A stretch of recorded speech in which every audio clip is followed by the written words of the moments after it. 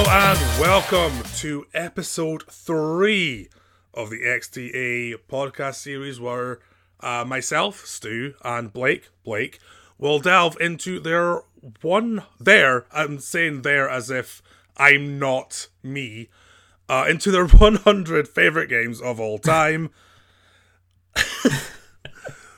Great intro from the intro master. I just love how the Stu. I just love I'm Stu. I think you said my name twice. I'm like, that's my full name. Yeah, you're Blake. That's me. So, yes, if you're just tuning in for the first time, basically we both have a wheel of each other's list of games. We pick one at random, we talk about it for a little bit, and then we rank it in our growing list of favourite games of all time. If you've not listened to the other 2 episodes, go back and listen to them. Yeah, that's an order. That's not a request. Yes, do it right now, while still listening to us at the same time. Yeah, listen to both simultaneously and see if we ever at any point say the same word at the same time as we did before. There's a fun little thing for you. The trick is we only ever talk about the same 4 games in every episode. Yeah, and they're all Lego Star Wars games. Yes. So, do you want me to go and run down the current lists? Yes. So, for myself, currently, in 8th place is Dead Rising, 7th place is Phoenix Wright Ace Attorney, 6th place is Elder Scrolls 4 Oblivion, 5th is Grand Theft Auto 5, 4th is Tony Hawk's Underground, 3 is Mass Effect 2, 2 is Elder Scrolls 5 Skyrim, and number 1 is Fallout New Vegas. And for Blake, in 8th place is Lego Star Wars for the Game Boy Advance, in 7th place is Elder Scrolls 5 Skyrim, in 6th place Grand Theft Auto 5, 5th place Elder Scrolls 4 Oblivion, 4th is Team Fortress 2, 3rd is Star Wars Battlefront 2, 2nd is Fury, and 1st is Doom 2016. Definitely 2016 and not any other year. Don't let anyone fool you into thinking that. No, you'd have to be silly to think it was released in any other year. So I do believe last time we left off with one of your games, so I guess it's my turn. I guess it is. Yeah, so spin my wheel. You can't make me. Oh, well, I did it. Oh, wow. Oh, is it going to take out? Damn it. It was almost a game that we just finished speaking about. Oh. But instead, it's Assassin's Creed 2. Oh, okay.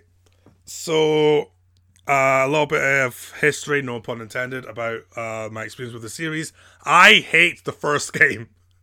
I do not like Assassin's Creed 1. I didn't like it at the time. I was not a fan. So, when Assassin's Creed 2 came out, I was just not interested. And then one of my friends from school was like, no, like, Assassin's Creed 2 is much better. You should play it. Here, I'll lend you my copy of it. I'm like, fine. And then I played it. And now it's one of my favourite games of all time.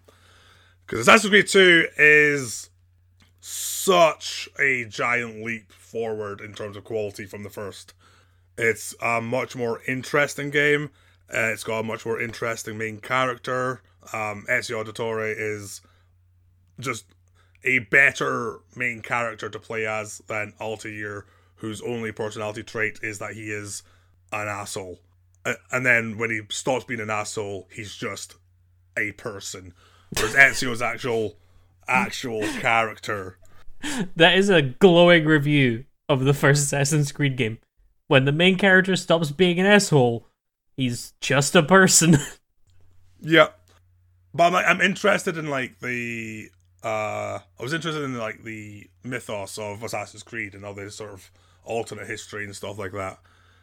So I've watched people play the first Assassin's Creed game, but I just think to play it is so dull because it's so repetitive. For every assassination you have to do, it's basically doing the same sort of checkpoints. Like, oh, you got to overhear this conversation, and then now you've got to pickpocket this one guy. Now you got to beat up this other guy to get information, and it's basically just the same thing for every assassin. They might take away something and add something a little bit different, but it never feels fresh.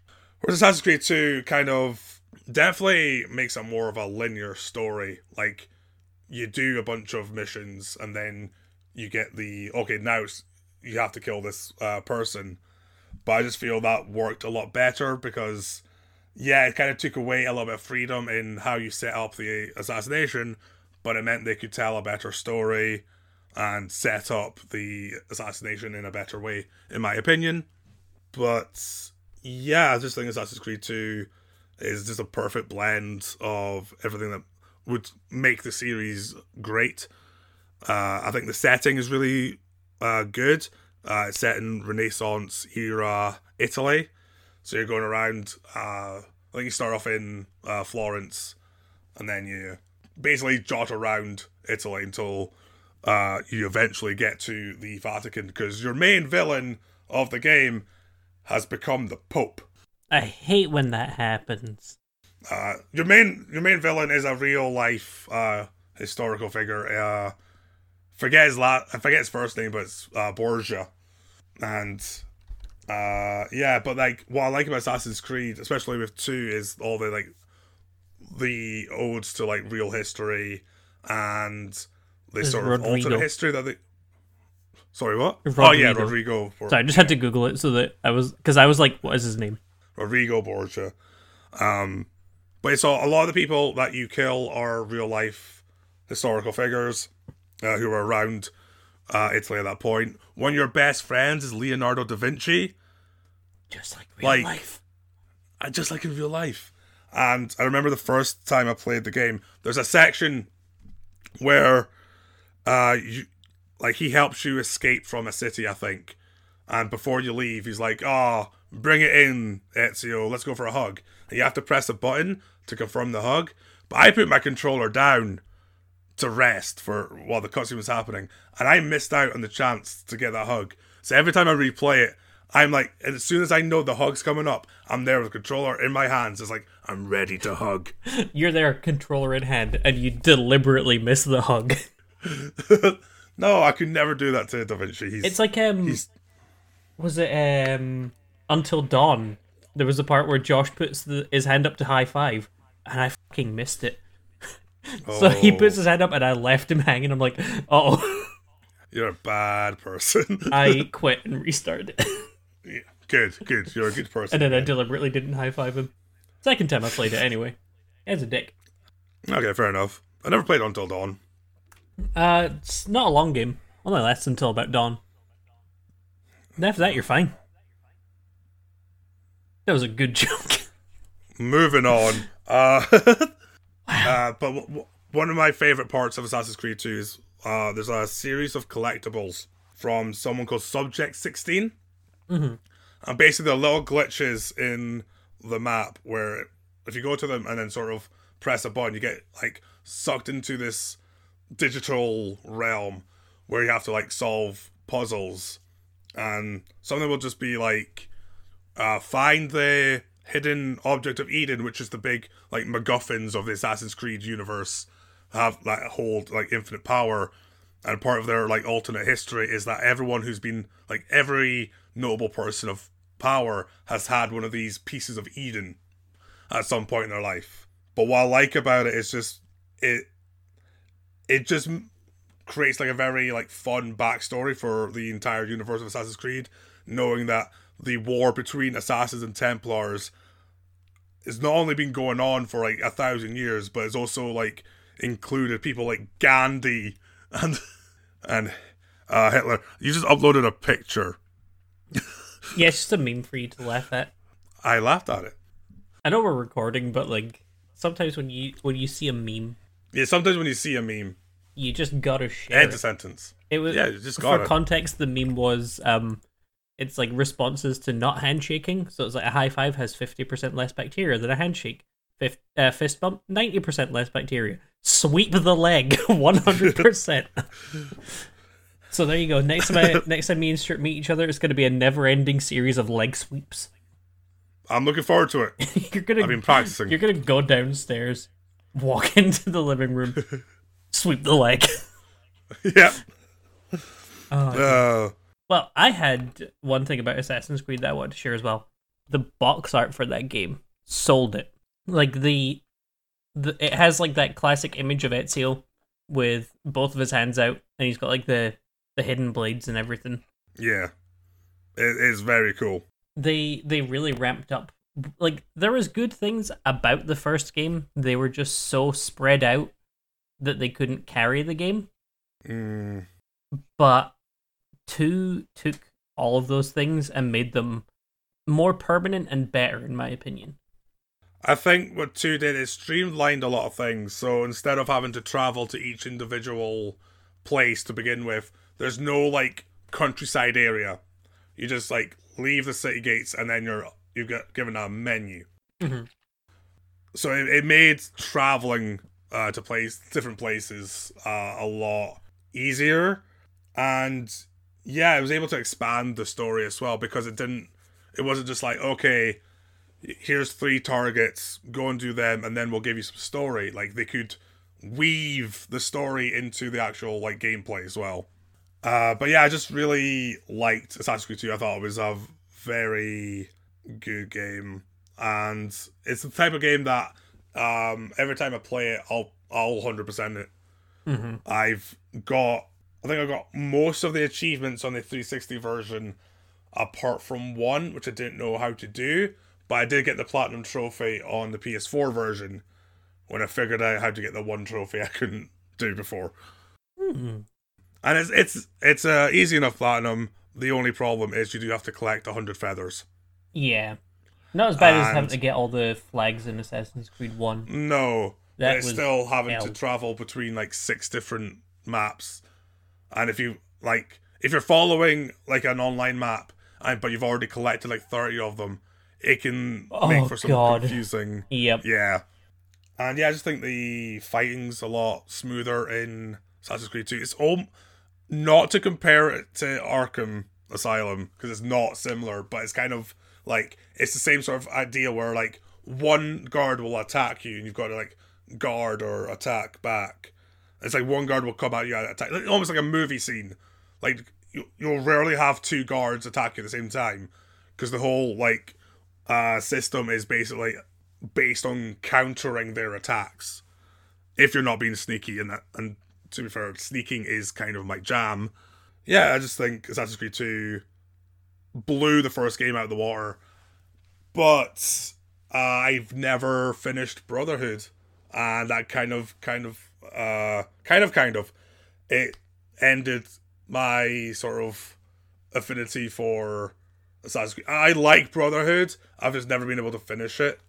I don't think it's as interesting as 2 was, despite having the same main character. And I do constantly want to go back and play Brotherhood and play Revolutions and play 3 and play Black Flag and all the ones I've missed. Because basically I went from Assassin's Creed 2 to half of Brotherhood to Origins. But Origins is like Origins and Odyssey are completely different kettles of fish. Like, Assassin's Creed 2 isn't even a fish. Wow, you know what? You might be right. Yeah. I didn't think of it until now. But I think one thing that always stuck with me is, again, I just think the writing's fun as well. They could have had a lot of fun. Ezio's just a more likable character overall. Yeah. So that's the thing, like, bad stuff happens to Ezio, like, early on in the game. But instead of being this super, like, brooding, like, I'm gonna get my revenge kind of guy, he's still affable, he's still likable. It's just now he's got a bit of edge to him. And it works. I think as the game went on, he got more and more serious, because the game takes place over 20 years. So by the end of the game, he's like in his 40s and a lot more serious. 22. But, yeah. Well, you do literally start off playing as him as a baby, because you have to press the button. Like, you see, like, because the first scene where you see Ezio is him being born, and you have to press the button to make him like punch the air. So technically the game takes place over, his entire first half of his life. Yeah. But the main chunk of it is like basically from when he's like a teenager until he's the leader of the assassins in Italy. But yeah, I just think, setting's really good. All the real history stuff I'm really into. All the fake history stuff. There's like, I'm pretty sure like one of the puzzles reveals something like Hitler and Winston Churchill were secretly working together because they're both Templars. Yeah, there's a lot of really strange concepts that really only work in a game like Assassin's Creed. Yeah, because like Gandhi was assassinated because he had a piece of Eden and stuff like that by the Templars. They didn't go as far as try and claim Gandhi was a bad person. Gandhi was an assassin. I don't even think he was an assassin. He just had a piece of Eden and he used it to influence people. Yeah, so Assassin's Creed 2 overall is just a very, very good game. I'm going to put it in 4th place, just behind Mass Effect 2. It's not allowed. Yeah. And honestly, this might be something I change later on. I might put it ahead of Mass Effect 2. It's one of those things where, like, no, they're both very good. No, I'm going to do it. Assassin's Creed 2 is going up to 3rd. Oh. Just because Mass Effect 2 is great, but I've replayed Assassin's Creed 2 more. I think I said this last week. If I had played Mass Effect 2 more recently, it'd probably be near the top. It's just, I have more vivid memories of Assassin's Creed 2. I have more happy memories of just completing the game. Yeah, that's what I'm going to stick with. Assassin's Creed 2 is currently my 3rd favourite game of all time. Currently? Yeah, I've only got 9 games on the list. Oh, then we're finished. Yeah, our top 100 will be 9 games long. Yep, the list just repeats. So even though Assassin's Creed 2 is the 3rd best game on the list, it's also like the 33rd worst game on the list. I know. And that's the correct place for it. It is the best worst game. No, it is the worst best game and the best worst game. Yes. No, it is very good, and I love it. So are you ready? Sure. For your game? I couldn't be any more me. Well, you're going to have to talk about Battlefield Bad Company 2. Oh. So here's a funny thing. I don't remember too much about Battlefield Bad Company 2. I had it on the 360. I remember it was really, really good. It was a Battlefield game, so obviously there was a lot of like large scale fighting. The single player was like, I thought it was a game about hugs. You were correct if hugs were done with bullet and gun. They're not. So there's a lot of what is it called? Destructible environments with Battlefield. So my favorite thing about the campaign was there was a couple of missions where it was a very sort of typical war game, but there's a lot of like set pieces where it was set up for something really cool to happen. So there's one mission where you hole up in a couple of houses and there's enemies coming towards you and you shoot them away and you're like, yeah, this feels great. And then a tank comes along and it shoots the bottom floor of the house and causes the house you're in to collapse. And you've got to get out of the house before it destroys it. In the same vein, later on, you can use like explosives to blow holes in walls to get to enemies inside the house without having to go through the door. And then obviously it stretched into the multiplayer on it as well, where there was a lot of like Call of Duty and stuff at the time. A lot of people who would take advantageous positions is the nice way of saying that they would just sit in a corner. And if you ran into that room, you had to be basically god tier at reacting or pre-firing around a corner to hit this person if you knew they were there. If not, odds are you would just be killed. But Battlefield, especially with like a lot of their games, like more recently, have really upped the amount of destructible environment they put in the game. So you could run into a house and get shot by somebody who was sitting in a corner. And then you could respawn, walk up to that corner on the outside of the house, slap a C4 on it, move back, blow that wall off, and deal with the guy inside it, if he didn't die to the explosion already. And it really added like a whole huge difference to how like that kind of multiplayer shooter was played, because there was the Battlefield multiplayer has a lot of like cooperative vehicles, I'd call them. Like they're one person has to be designated driver, they can't shoot or anything, they just have to drive. But then you could have vehicles that had like portholes on the side so you could shoot your gun out of it. Some would have mounted vehicles, you had helicopters, planes, and if you died you could respawn into them if they were available. But on top of that were the classes that you could play as. So you had the assault class, which was just your typical soldier kind of class. The medic class could obviously give teammates back health, pick them up off the ground. I think they had a revive. I'm not sure if it was in Bad Company 2. I think there's one called Recon, which was all about like sniping and marking targets. And then there was the engineer who had a blowtorch. And one of the coolest things you could do, especially in games like that, was if there was an enemy vehicle, like a tank driving about, you could walk up to the back with your blowtorch and use the blowtorch on it. Usually the blowtorch would be used to fix your vehicle, like you'd have to jump out and blowtorch the vehicle and you'd fix it from all the damage it taken. But you could blowtorch the enemy vehicle and do a ton of damage and kick everyone out of it. And it was just a really fun change, because I got it after, I believe I got it after Modern Warfare. I'm just going to check the dates, because I didn't get it when it came out. I'm just checking the date that Modern Warfare 2 came out, because I got Modern Warfare 2 pretty soon after its release. It came out in November 2009, and I probably would have played that for about a year. Yeah, because Battlefield came out in March 2010, so I probably didn't get Bad Company 2 until towards the end of 2010, so it had been out for a while. So when I started it, there was a lot of people who'd already had a few months of playing it and were a lot better than me. But the nice thing about it was the pace was a bit slower, because obviously the maps were way grander. And they put in more realistic physics with like shooting a sniper rifle. Obviously the bullet would drop after a while. You had to get used to like maps of massive size and debating whether or not an area was smart to move into on foot or in vehicle. Because if you move in on foot, slightly less noticeable, but if somebody sees you, you've got less protection, and in a vehicle, more protection, but everyone knows you're coming towards them.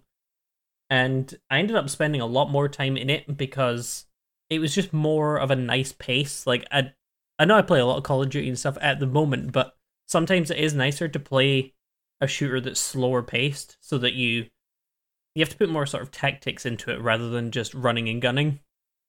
I mean, like, there's nothing wrong with running gun, but sometimes you just want to change the pace. You want to think. Yeah, like sometimes you want to feel like you've outsmarted someone on a battlefield rather than I shot first, which doesn't even always work. Sometimes you shoot first and they kill you because they've just got better aim. But my favorite game mode was Options. Yes, my favorite game mode was Options. No, it was called Conquest. It's like the normal Battlefield. It's like the most well-known Battlefield game mode. And basically there's like a bunch of flags. So it's kind of like you hold a point, but you have to capture the flag. And if that one, like you have a certain amount of lives as well. And they're called tickets. And once a team has more than half of the flags on the map, the tickets that your team has will tick down. Every time you die, you take one ticket to respawn back in. So I think you both start with maybe 200. So it sounds like you can die a lot, but a lot of people die obviously rushing for the sort of middle ground maps, because you'll get flags even, because you get flags that start on your side of the battlefield. So every team gets like 1 to 2 flags for free. Then it's the sort of uphill push for both teams to push into the other flags. And if your team's lucky enough to capture it, you've then got to hold it. And obviously if you're holding it and die, like if your team has more flags, like you've got over half, the enemy team's thing will start ticking down, which means they've got less revives, less respawns. But then if you die a lot, if you and your team die a lot protecting one, then they take it, you start to lose yours as well, and it can very quickly swing in the opposite direction. It also led to things like you'd have a ragtag group of complete nutcases who at the start of the match would jump into a vehicle and go straight over to the enemy side of the map and start taking the flag that they spawned on when they move away from it. So then the enemy's like, oh no, we have to turn around or we're going to lose it. And then it ends up becoming, it starts off super tactical. You've got vehicles moving in formation. You've got like snipers up high and like medics and stuff here, there, and everywhere dotted about like groups of people. And by the end of the game, you've got one guy like stood off in the middle of a bush 18 miles away with a pistol. You've got a tank sat on top of a flag with 3 men standing on top of it. It's absolutely mad. Mm-hmm. But I think the thing of it was the scale. Like it's typical of Battlefield, but the maps are absolutely freaking huge. But one of the cool things was their dog tag system. Actually, now that I remember it, if you stabbed an enemy to death with your knife, you would take their dog tags off them. And when it's like like in Rocket League, how you have like your title and your card and your picture, stuff like that. Yeah. The dog tags were basically Battlefield's version of that, but when you killed somebody with your knife, you took their dog tags off them, and you could go into your like inventory in the main menu and look at all. It would have like the player's gamer tag, and it would show you everyone that you'd stabbed in the game as like a little sort of, look, this guy got caught off guard and I snuck up behind him kind of thing. Mm-hmm. And it was really cool. But the funniest thing, That is cool. The funniest thing in that game was their anti-cheat software was called Punk Buster. I'm like, you know what? I'm down with it. But no, I think the thing with Bad Company 2 as well is like the campaign, all the characters in it were awesome. This is going to sound bad. They were all super memorable, but I don't remember any of them because I've not played it since like 2011. Yeah, no, that makes sense. Like, I just remember having a lot of fun. There was a lot of super cool set pieces in the campaign. You could play it sort of so many different ways as well, because you could rejig your loadout. So you could have different weapons. And then in the campaign, obviously, you have the one guy. So, like, the game did become sort of a... What's the word? It's kind of like, not a meta game, where, like, certain weapons were just better. Like, this, like... you get that with like Call of Duty and stuff. Certain weapons are just strong because of balancing. But I feel like in older games, like Battlefield and stuff, you could use any weapon you wanted. It just came down to what was good for you. Like, I was never very good at sort of using big spraying weapons like LMGs and stuff. I was always really good at using high accuracy weapons. It's like sniper rifles or a well-controlled assault rifle or something. And the game allowed you, because it was so big and the maps were so vast, it allowed you to play any type of class build that you wanted. And I think that's why I liked it more, just because there was a lot of freedom to do what you wanted, how you wanted. Mm. Also, it was released on the Kindle Fire in 2012. Just a couple of... Because I've never played any of the Battlefields, but first question is, can love bloom on Battlefield Bad Company 2? Yes. And the second question is so Battlefield's quite famous for having like huge squads of soldiers. Was that still the case for Bad Company 2? Yes. I don't remember how many people there was in each team, but there was, I'd say, at least in the modes that I played, you'd get at least 20 to 30 people per team, which back then was huge for a console game. Absolutely. Yeah. But I think like the thing that helped, obviously there was quite long load times because the maps were so big, but I think because the map was so big, it would be the kind of thing where, you know, if you're at one side and someone's at the other, you're not going to shoot a bullet and hit them from there. I think it would despawn a lot of things. Mm-hmm. Or maybe not despawn them, but just like, you know, lower the sort of resolution on them so it didn't have to load it in fully. And then, you know, when you're in a plane and stuff, it doesn't need to load in everything.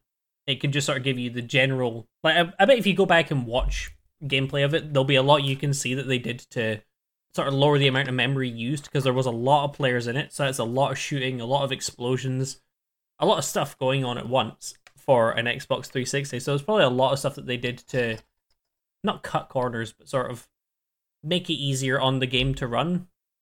Make it playable. Yeah, but they did allow a lot of people at once. That's cool.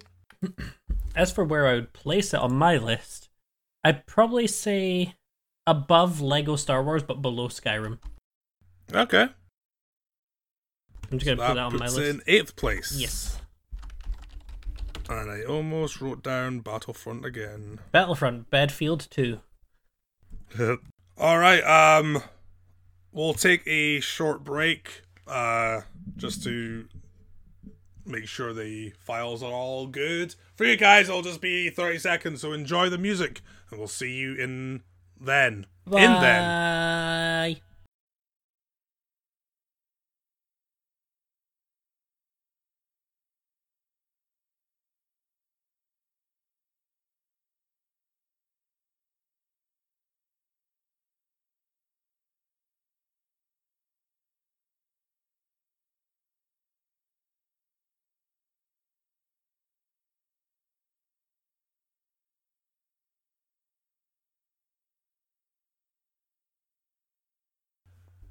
So, we're back. So, we are back. How does that make you feel? Honestly, I'm a little bit conflicted. Well, don't be, because I've spun a wheel for you. Oh my god, that's what I wanted! You've got the video game Oh, video game. Tetris. Just Tetris. Just Tetris. Okay, so this is going to be quite a short one because everyone knows Tetris. Yeah, explain Tetris to me like I'm 4 years old. Okay, so But I'm like an intelligent 4-year-old. So Tetris is probably the most famous game ever made. It is Are you taking away from Pets Cats 3 the most famous game of all time? Yes. Okay, I just had to be sure. If Pets Cats 3 was Pets Tetris 3, we would be having this discussion. Cats 3.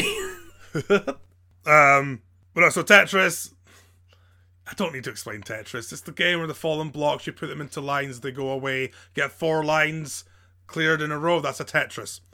It comes in many varieties, but this is just classic Tetris on the Game Boy, which we in this household had 2 copies of, because a copy came with my sister's Game Boy, and a copy came with my Game Boy. Nice. So a lot of my early gaming memories revolve around Tetris. Now, there's another game on the list where I considered replacing Tetris with that game. However, I kind of went back and forth and realized that I like both of these games for different reasons. And when that game pops up, it'll make a lot of sense. But for this Tetris, it was just one of the first games I ever played. Played a lot of it. And it's one of those games I've just constantly played. Like, whenever I'm just really bored, I'll play Tetris. I don't remember which website it was, but they introduced like an arcade section. And part of that arcade section was they had a Tetris with a leaderboard. And for about a solid month, I worked to get myself number 1 on that leaderboard. And I eventually managed, and then didn't play Tetris for a year. And I was still number 1 on their website. Not that I'm particularly good at Tetris.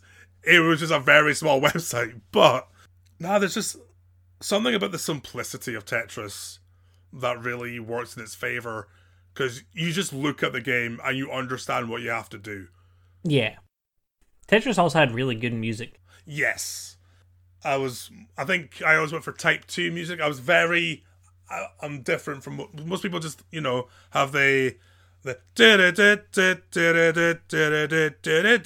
music. That's not me. You gotta go for, was it B? I'm sure it was Tetris B music that was the one that's like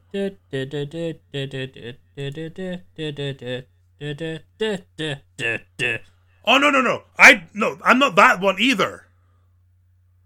Oh, you're the one that's like No, it's like really fast.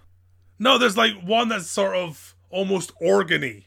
Oh god, you went for like final boss battle music for Tetris. Yes, I picked the final boss music, and you know what? I became the final boss when I was 4 years old.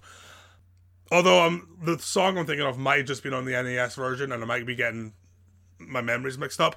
Doesn't matter. Music's good. Game's good. Game Boy was good. I had a red one. It's Tetris.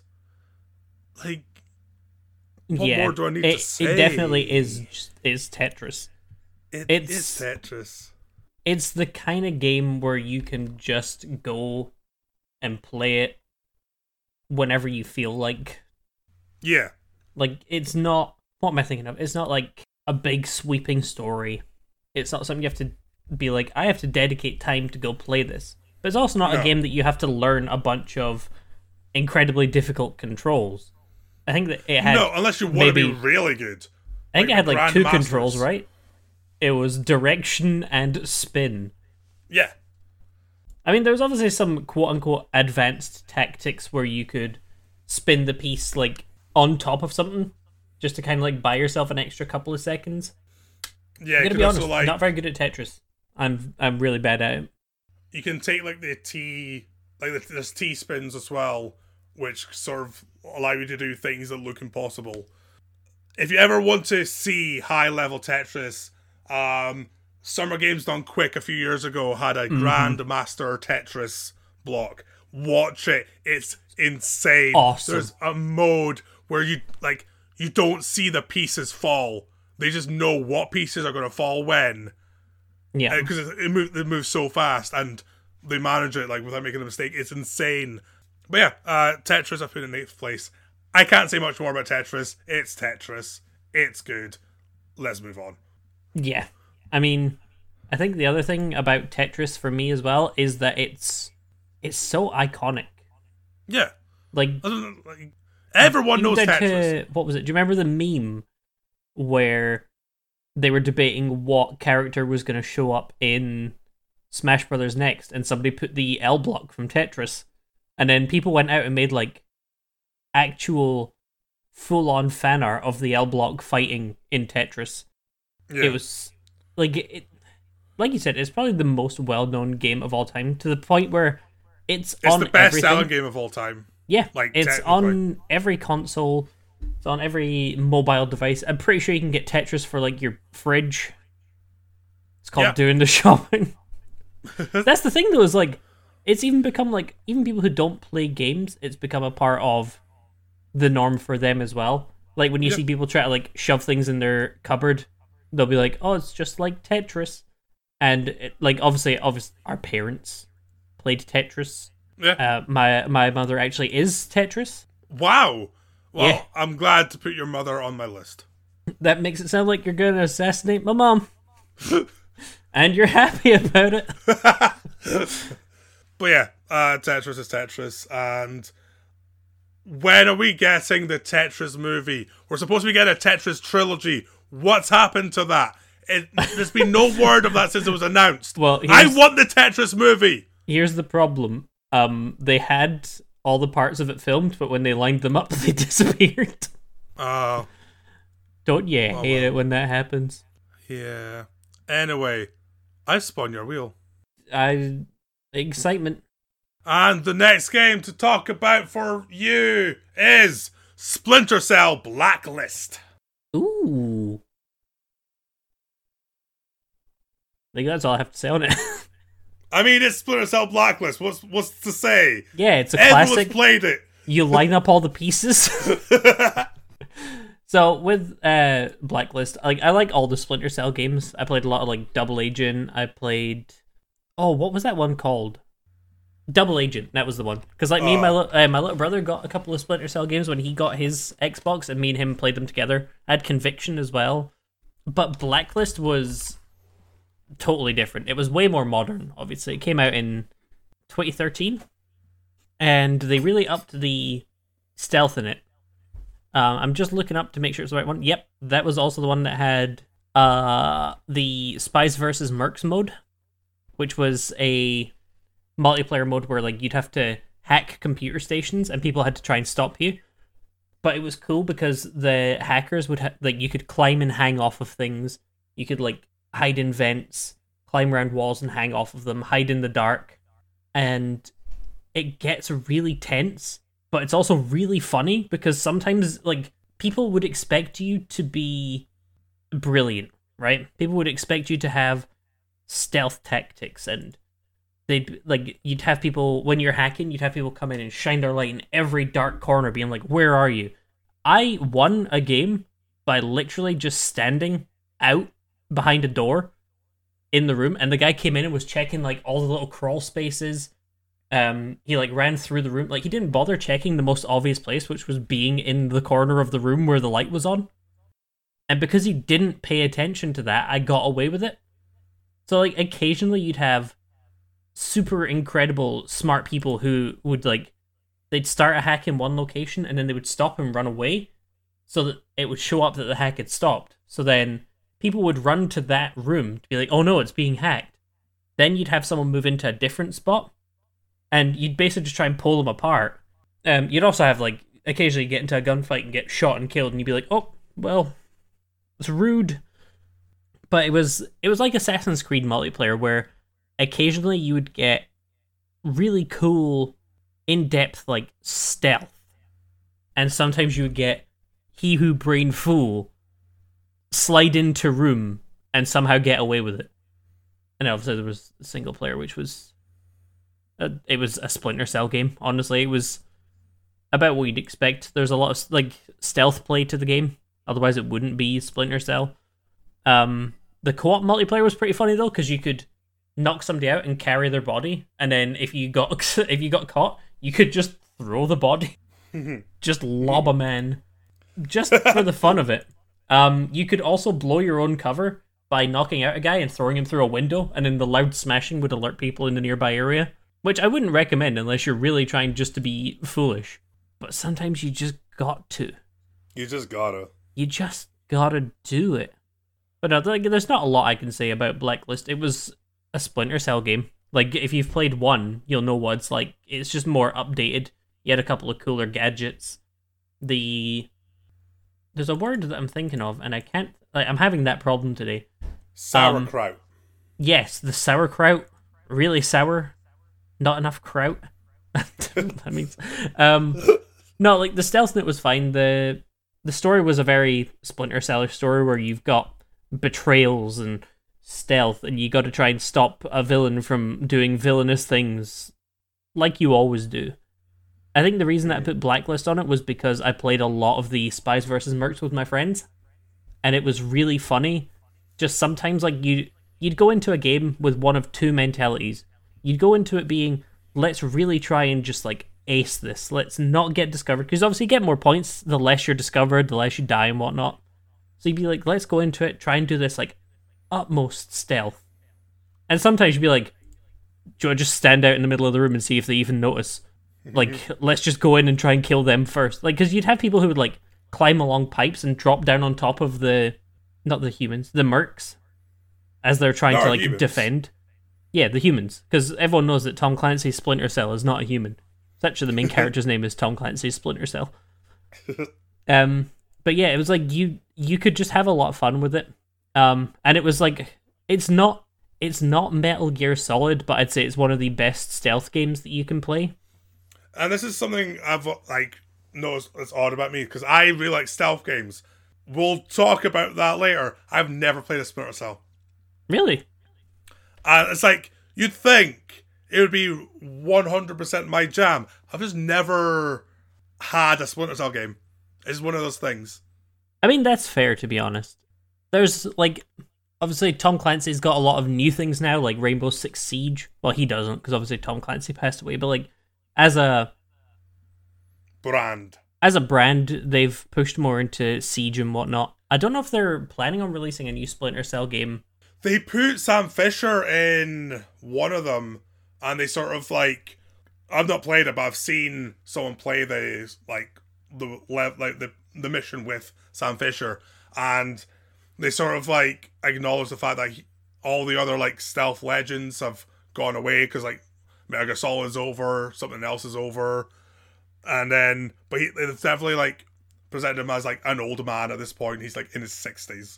Yeah, well, Ubisoft said, like, the creative director said that there was a new Splinter Cell game in development, and then Ubisoft said he was obviously joking when he said that, so I don't think we're getting a new Splinter Cell game.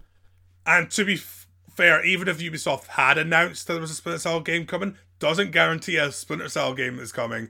Where the hell is Beyond Good and Evil 2? They showed like trailers of that like 3 years ago, concept art, all this stuff. That game's never coming out. Let's just get that out there. If that game comes out, that would be a bigger shock to me than Final Fantasy VII Remake happening. Anyway. So yeah, Blacklist was just a fun stealth game to play. I wouldn't say it's the best game of all time. I just had a lot of fun with it. I feel like if I didn't have access to Xbox Live, I probably wouldn't have enjoyed it as much.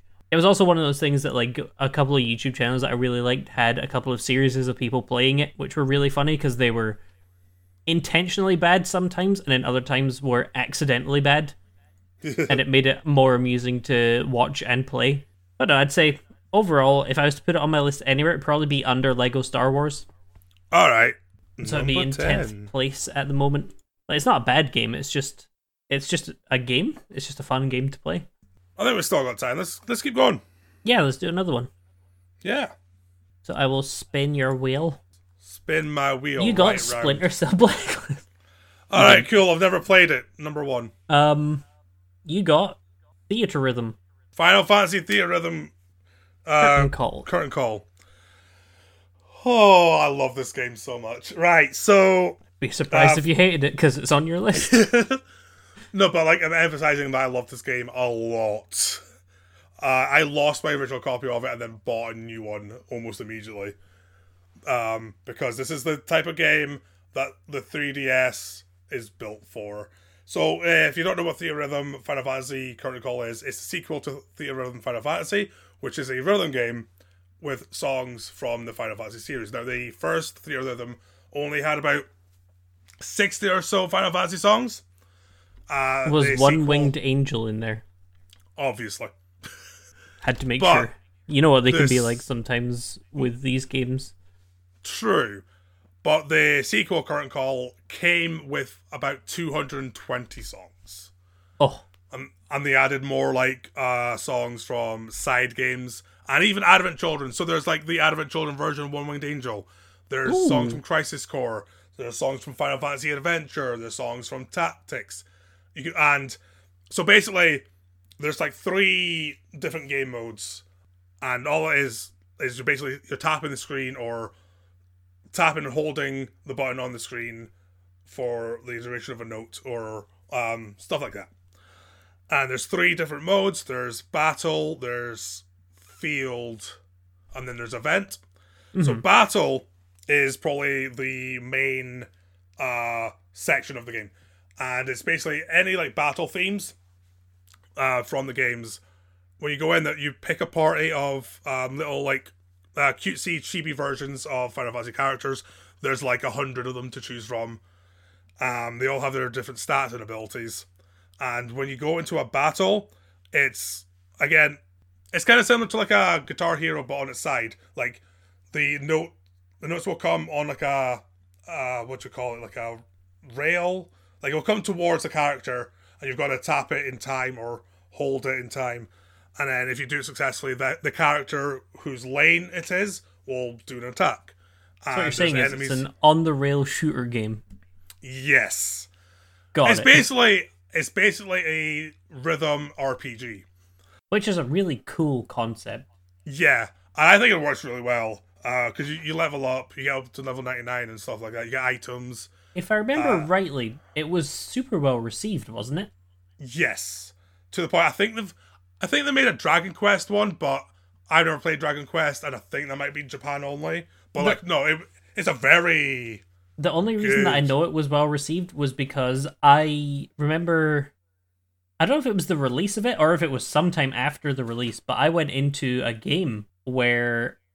it was like in town, where I was going in to just have a look for what I might want to play. And there was a lot of, like... I say a lot, I'd say there was like 10 people in there, like in the shop in general, and I'm going to say about 6 of them asked about Theatrhythm, and the guy behind the counter was like, we don't have any left. It's one of those games that they probably didn't expect to sell well, like especially the first one. They didn't expect to sell well, and because it was well received and people like Final Fantasy. Yeah. Like, but like the sequel basically is that, but 3 times larger. So yeah, in battle mode. So the battle music will play, like One Winged Angel, and the notes will come in rhythm to the song. Enemies will pop up on the other side of the screen. You fight a bunch of them, and then the boss of that level will come. So in One Winged Angel, it'll be, say, for Sephiroth. If you're playing one from Final Fantasy Wait, One Winged Angel was for Sephiroth? Yes. Spoilers. No. I didn't even know he was in that game. That Final Fantasy game. Well, I'm about to spoil a lot more about Theatrhythm. Like, if it's like the Ultimacia's castle in Final Fantasy VIII, the boss will be Ultimacia. No way. Yeah. And stuff like like, if the song matches an enemy in, or like the level look matches an enemy in the game, chances are they've recreated the boss for Theatrhythm. Mm-hmm. And that's kind of cool. They've put a lot of effort into adding a lot of like the monsters and bosses from these games. In the field mode, you again have a team of 4, but this time it's not about your strength, it's about your speed. And the music will generally be your like airship themes or your world map themes. And you go around a sort of like overview of that game's world, and you're just like trotting along, and then occasionally a Moogle might fly over and give you a present. You'll end the level and there might be a fat chocobo there to give you an item. Oh.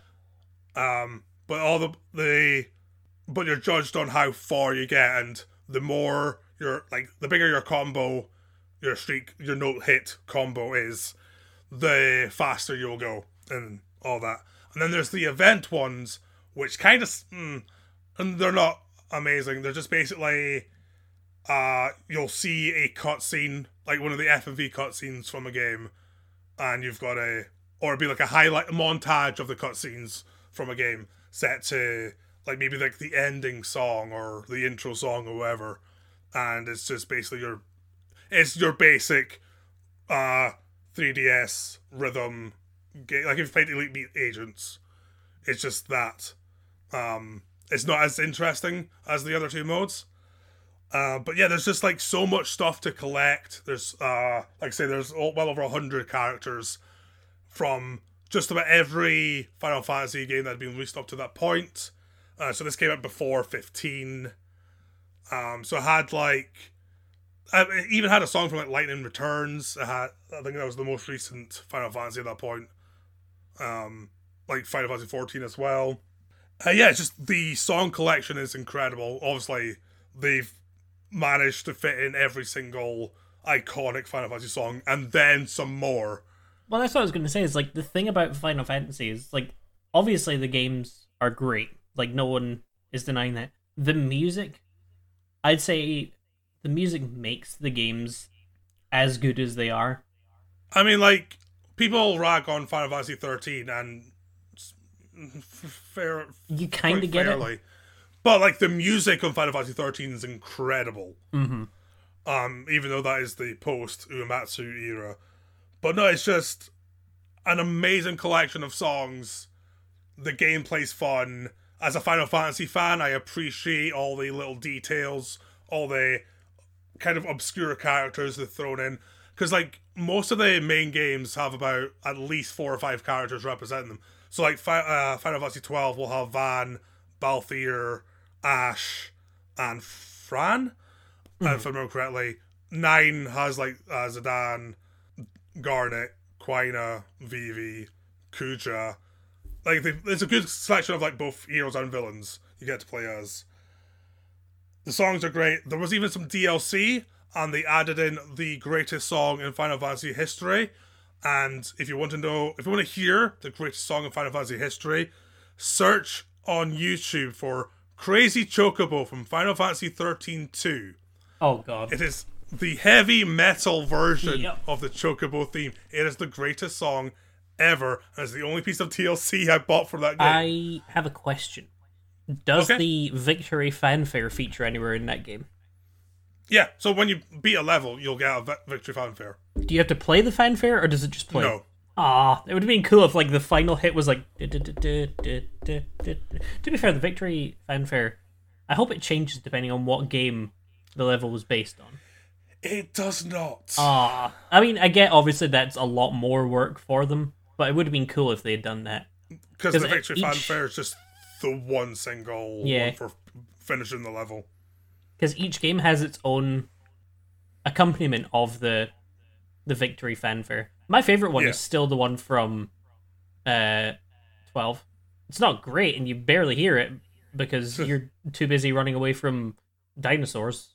But like, the thing about Theatrhythm is I never got it, but it was always one of those games that I was like, if I do find it and I have the funds to spare, I probably would have got it and played it. Mm-hmm. But it does seem to be... Oh, excuse me. It does seem to be one of those, like, very big fan favorites. Yeah. It's probably my favorite Final Fantasy side game. Although I've not played a couple of the big side games that people like, such as Tactics or Tactics Advance. I just think Theatrhythm is a very good rhythm game.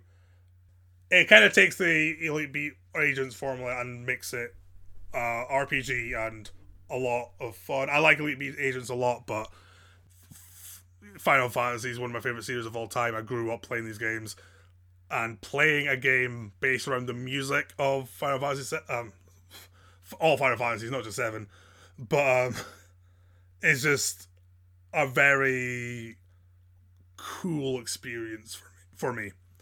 You know what they need to do? What? Like they did Theatrhythm for Final Fantasy. They need to do Jet Set Fantasy. Jet Set Radio, but Final Fantasy. And by that I mean just take the main character out of Jet Set Radio and make him Sephiroth. Sephiroth and skates. So, I'm going to put Theatrhythm... see, we're starting to hit the point where it's like, where do I put this game? For me, the way I do it is I start at the bottom of my list and then go up until I find a game that I can decisively say was more enjoyable or higher, like better for me. Yeah, no, I've done that, but like, I want to put it, like, it's definitely above Thug. It's above Mass Effect 2. I can't decide if it's better, like, I'm going to put it below Assassin's Creed 2, but just know I reserve the right to change it whenever I want. Mm-hmm. That's the thing about these lists is we could literally start the next episode by being like, yeah, we changed the list entirely. We're not going to, but we technically could. That's been over half an hour. Do you want to call it there, or one more? Let's do one more. Okay. Then in that case, I'm going to spin the wheel with my mind. And you can't prove that I didn't. Well, this is fitting. It's Final Fantasy 15. Oh, shit! I have a lot to say about that one. No, I don't like. 15 was one of those games that I was excited for, like a lot. I streamed a lot of me playing it. Actually, I remember being a bit unwell. I think I had like the flu, and I was playing it a little bit, and it was one of those things where I didn't know what to expect when it was coming out, but I knew I'd enjoy it. Mm-hmm. Getting to meet and learn all the different characters from it. I don't know. It was one of those things where I was like, if I don't like these characters going in, it's probably gonna be a bit of a problem. Yeah.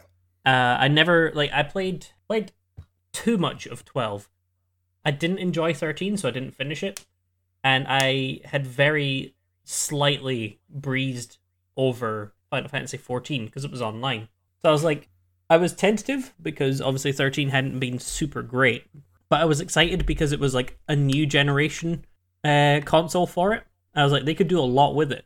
And then the thing for me was, the thing that sold it for me was the opening scene where you fight, Sephiroth. Yeah, you just immediately start by beating the shit out of Sephiroth. And he's like, no, you're not Cloud, and Noctis is like, no, but I'm equally as sad all the time. And Sephiroth's like, I dig it. See you later, and then he just disappears. It's so weird.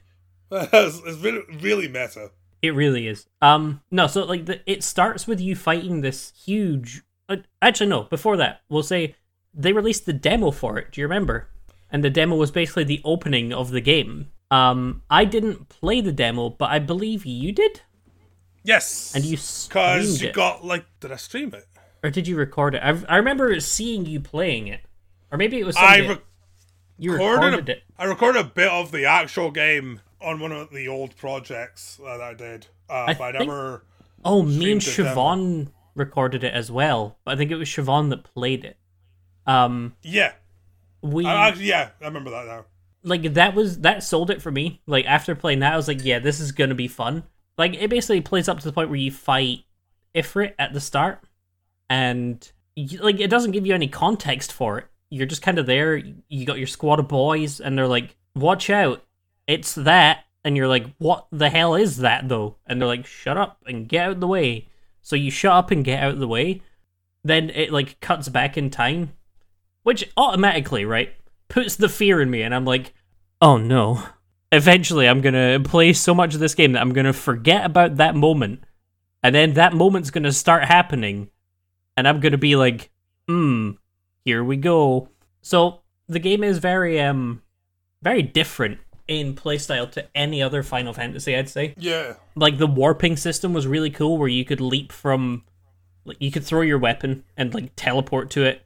Like the combat was just really fun, very fluid. It also allowed you to use different weapons, and you had your squad of boys with you. The story is fairly depressing though. Like the main character has three, what are they days called? to live. Yeah, 3 days to live. They're called are they the Kingsglaive, or is that their title? I can never remember. They're like the because he's not the king. Yeah, he's going supposed to the be. king. Like he's Yeah. the prince. I think they're basically his guardians. I yeah, don't they're basically remember the like name his for them. best friends / they're like crown guard, I guess. Where they're like Noctis is the prince, and he's like the clown prince of Climb. He's the crown prince of the area that they live in, which I think is called Lucis. And there's an invasion by the bad, and the bad come in and they do the kill to his dad, and he's like, no. Quick question: in the film, was his dad not played by Sean Bean? I believe so.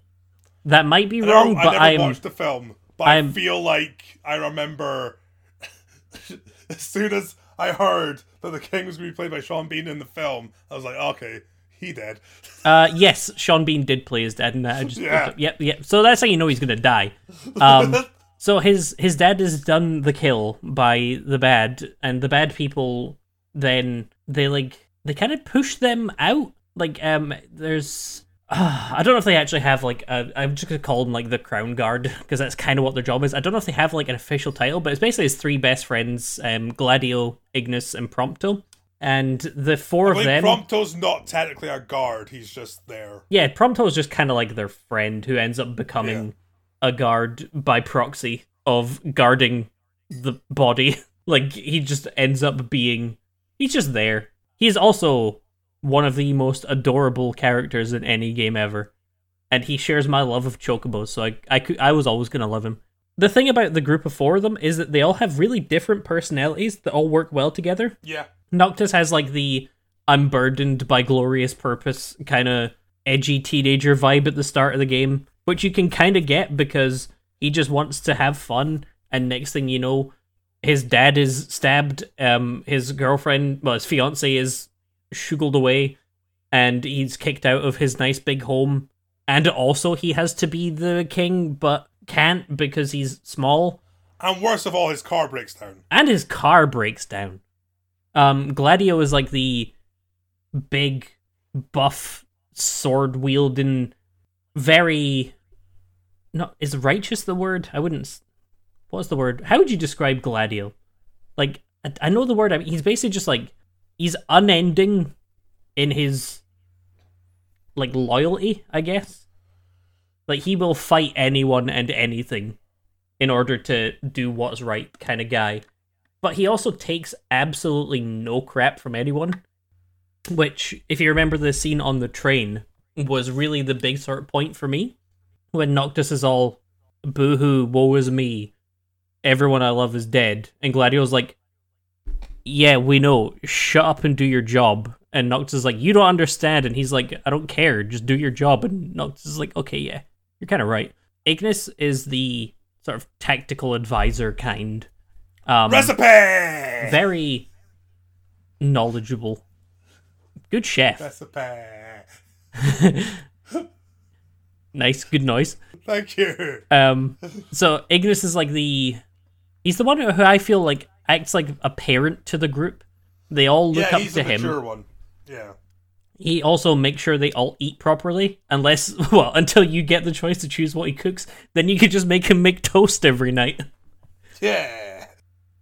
He was sort of the most mature of the lot, and then you had Prompto, who was the goofy, funny friend, and from the beginning, one, it's a Final Fantasy game, and two, because of his character, something's going to happen to make him sad, and it's going to be horrible, because you never want to see him sad. So, the four of them are promptly ejected from Noctis's house after his dad is, again, done the kill, and you end up going on this huge journey to try and get back a ring, which is it necessary? No, not necessary, not the word. It's like his royal birthright. Yeah, it's like a birthright thing that he needs, and it'll basically help them to stop this demon invasion that's been going on. And on the way around the world doing your business, because obviously there's a lot of side missionary and fishing. Lots of fishing. You meet Core, who is voiced by Matt Mercer, and he's sort of he's like a legend, I think they call him, and he helps sort of guide Noctis on the right path. You meet what's his name, Arden. Ugh, Arden. I hate Arden. That's how you know he's a well-written villain, because you just hate him. And he's sort of he's one of those types where every time you think you're getting the drop on him, it turns out you're doing what he wanted you to do. He's that kind of villain. He's the always 3 steps ahead kind of villain. And, I mean, this game came out when? 2016? Yep. So I think we can talk about spoilers for this game now. It's been 4 years. I've not finished it. You haven't? No. Why not? Because I'll go into that when you're done. Would you like me to avoid spoiling it then? I'd rather you stayed vague. Okay, so... Sorry. No, it's fine. I'm glad that I know that before I said anything that was spoiler. So your whole quest is to go and get this ring, which is a birthright to help you take back your kingdom. And the game sort of tests the bonds of your friendship with the group, because obviously it's a huge, horrible purpose that you've got, where you've basically got to leave your kingdom to go and get something that proves it's your kingdom, but there's forces conspiring against you to stop you doing that. And the sort of friendship of the group is every character sort of bends their own way. So Gladio becomes way more it doesn't matter how bad things get, we just have to keep pushing on. Ignis is more, we need to think about what our next step is before we do it. And Prompto is I want to make sure everyone's happy. And then you got Noctis, who is the player-controlled character who spends all his time fishing. But it's the story arc, without going into any sort of spoilers, it takes you down paths that are really, they really did outdid themselves, sorry, for 15. The way that, like, some things that happen in the story you don't expect from a Final Fantasy game. There's a lot of, like, later on, there's a lot of changes to the combat. Not in any sort of, like, deep rooted way. It's just sometimes you have to fight fights differently. Yeah, like that famous scene in Final Fantasy 15 where it's all in a first-person shooter perspective. Yeah. Really cool. And You Know What You Are by Nine Inch Nails plays over the end credits. No, so there's a part later on, I won't say what happens, but one of the characters has to go off on his own. Like, it's just him on his own, and you're playing... Actually, yeah, it's Noctis, because you play as Noctis. There's a part where you're on your own, so a lot of the fighting, you have to take into account that you can't ask your team to use certain attacks. So you can't have... I can't remember what the thing's called. You know how, like, each character has their own... Like, I keep want to call them smash attacks, but they're not. Like limit breaks. What are they called? I'm just checking on the Wikipedia page for it. Oh, side strikes and blind sides. Right. That you can get a link strike from that. So basically, if you warp to an enemy and hit them, you can stagger them. In which case, you can ask Gladio, Ignis, or Prompto to, like, do a follow-up attack that does a lot more damage. The game does that thing where it lets you use that a lot, and you get used to using it, and then at certain points, like, one of the characters will leave the party, like they always do in Final Fantasy games, and then you suddenly realize that without that, you've forgotten how to fight. So then you end up fighting, like, a basic enemy, but you're like, okay, I'm used to having him come in and do something here, but he's not here. And even just out of things, like, they added in, like, I know you get it in Final Fantasy VII Remake at the moment, but you get, like, firearms as well as melee weapons, so you can change the type of fighting that you're doing. It was just, like, again, I can't say anything about the story because you've not played it, but it was one of the best single-player story games I'd played in so long. And, like, there was just some parts, like, there's a part where you go to a chocobo ranch, and it's just the most adorable thing because you can just run around with tiny baby chocobos the whole time. I remember that. And occasionally, when you're just running about the world, Prompto will start singing the chocobo theme, and he'll make his own versions of it. Like what's it called? You know, like the conversations that they have with each other while you're just running around. Like, just the random dialogue. Mate. Yeah. That, in that game, is so good because obviously they really knew what each character was going to be, and they knew how they wanted them to react with each other. So you'd have, like, if you just want to fight, sometimes Ignis would say something profound and nice, where he's like, you did it, I never had any doubt. And then sometimes you'll win a fight and Prompto will be like, man, I'm hungry. And you're like, yep, both of those are accurate. Yeah, I loved it. If I hadn't played 12, 15 would be my favorite. By far. And I know it's quite an unpopular opinion because of games like 8, 7, 13. No, like, I remember a lot of people complaining about 15 as well. It's divisive. Yeah. I know a lot of critics enjoyed the game. And there was critics that really didn't. I think critically it did pretty well. I think a lot of it's, like, retrospective, you know, critique is from, like, long-term fans, I think. Yeah. There was a lot of things, like, a lot of the praise for the game came from Gladio, Prompto, and Ignis, because they were really just such a huge part of the story, but they're also so well written and performed that you end up just loving those three characters all the way through the game.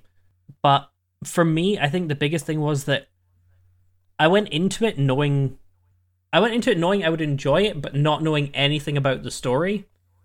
And I avoided everything on the internet to do with it until I'd beaten it, but I did stream it. So I don't know where that stream is. It's probably around on the internet somewhere. But there were so many huge, I don't want to say set pieces again, but it is. Like, just huge areas of the map where you'd get into, like, a big fight, and it was so awesome to look at. Like, how far into the story did you get? Halfway, give or take. So did you meet Oh yeah, no, Sid's in it from the start. No, who am I thinking of? Ravis. He's like he's the brother of your fiance. I And believe so, but he's like he's a bit of a dickhead. it's. I believe so. I'm not good with names, and it has been about 3.5 years. I might have. I'll send you an image of him so you can see. It might not help, to be honest. Oh, trust me, you'll know. Like, I'll send you the picture that accurately displays his face, so you can see what I mean when I say what I'm about to say. It is this guy. So he's the one who always talks down to Noctis like he's an idiot and a child. I don't recognize him, but again, I have a bad memory. If you haven't encountered him, when you do, all you'll be thinking is, "Dear God, shut up." But like that's another example of like a character that's so well written that it does what it's intended to do. Like you're supposed to not like him because you play as Noctis and he hates Noctis. I don't know, just all in all, I'd say like it was such a well designed game. The story was really good. The combat in it was super fun to the point where like I think did I stream or did I record you had like optional hunts like you got in Final Fantasy 12.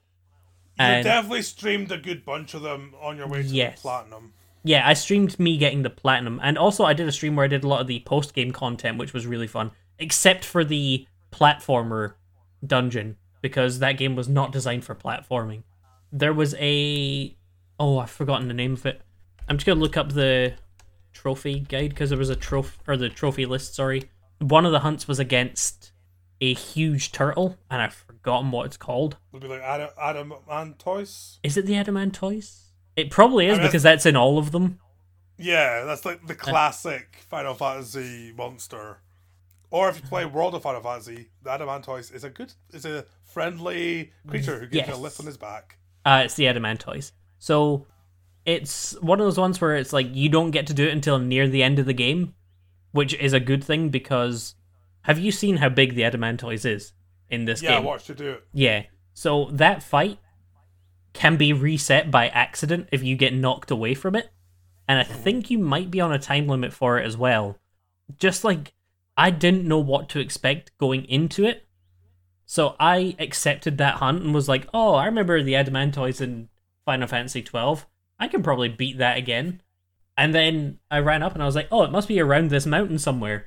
And it was the mountain. And I'm like, oh no, it's time. And it was just so much fun. It was a huge fight. You had to really consider what you were doing. You had to use the warping very efficiently to avoid getting hit by certain things, and also to sort of like land critical hits. It was a lot of fun, and the music in that game was beautiful, like they are in every Final Fantasy game.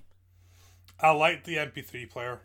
Yes, where you could buy all sorts of music. Yeah, so I think every gas station had a unique album, or give or take some.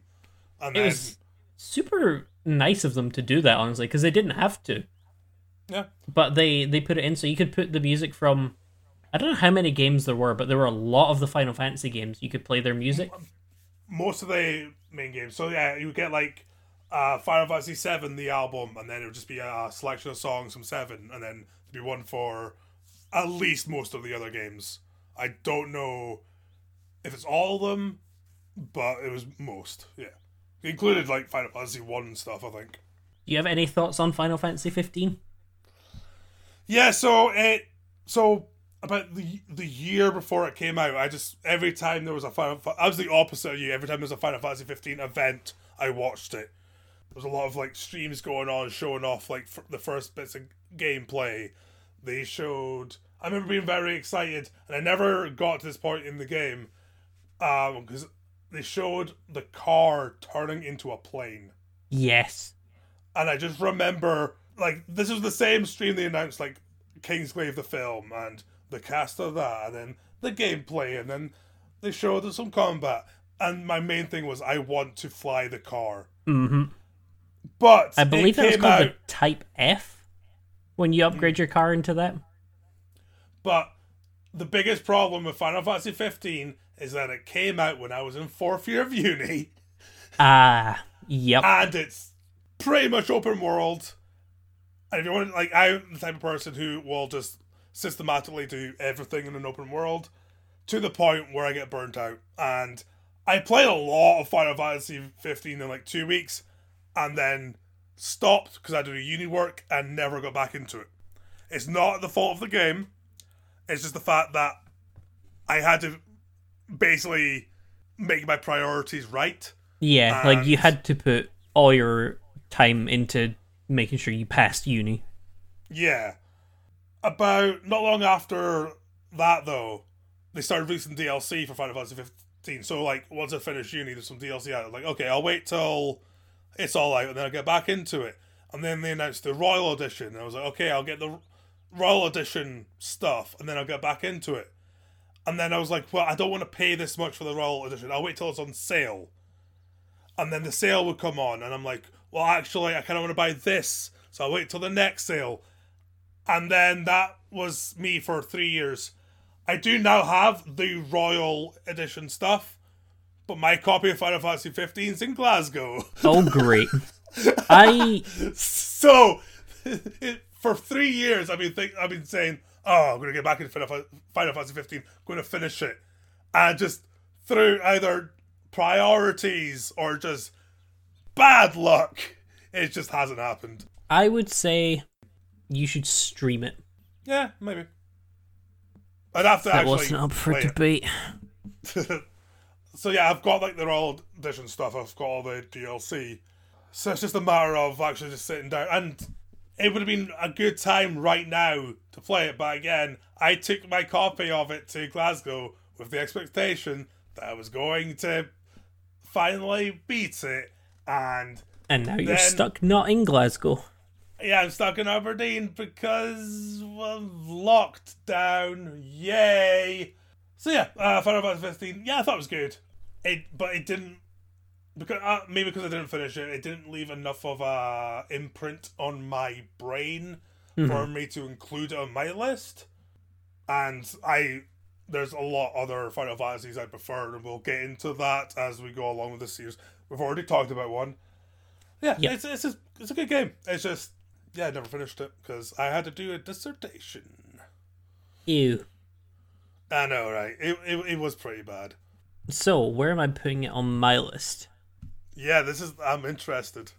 I'm gonna put it... It's getting hard already. I'm telling you. I'm gonna put it...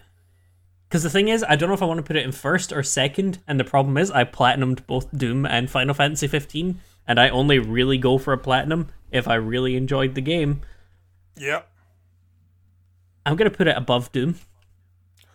Oh, I honestly was not expecting that, but here's the thing, right? I don't think it's on my list, but at the moment, Doom Eternal would be above Final Fantasy 15 if it was on my list. The series were going for a while. If you finish Doom Eternal, you decide, yeah, that's going on the list, you can just add it to the list. That's a good point, actually, yeah. But at the moment, 15 is at the top of my list. Nice. So we both have a top 11 now. We do. How very upsetting. I know. That's... It's more upsetting that we're like a tenth of the way through this. But it's fun. I enjoy doing this. And we will enjoy doing this next week. Hell yeah, brother. Episode 4, A New Hope. Well, we hope so anyway. Could be episode 5. What if we just do that? What if we throw everyone for a loop? Yeah, go 1, 2, 3, 5, and they're like, oh, I missed games. What could they be? And then 10 years from now, when hashtag release the 4th episode is trending, we'll finally release it, and it's a 10-minute podcast of us being like, shit, we put 5 instead of 4. Just stick with it. It'll be on the director's cut. Oh, man, I love the director's cut of podcasts. Right. So, for all the places you can find us, I'll leave that to the pre-recorded message sent to us from Stu the cat. Moo. Moo indeed. Expert cat.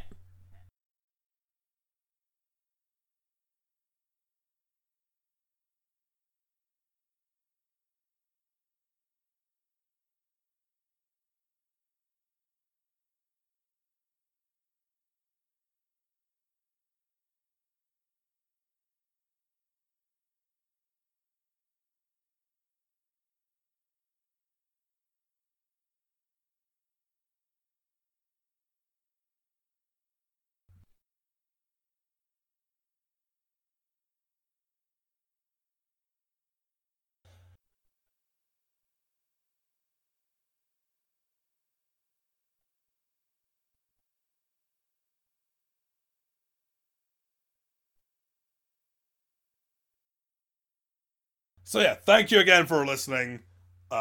Please subscribe to us on Spotify or wherever you're listening to this from.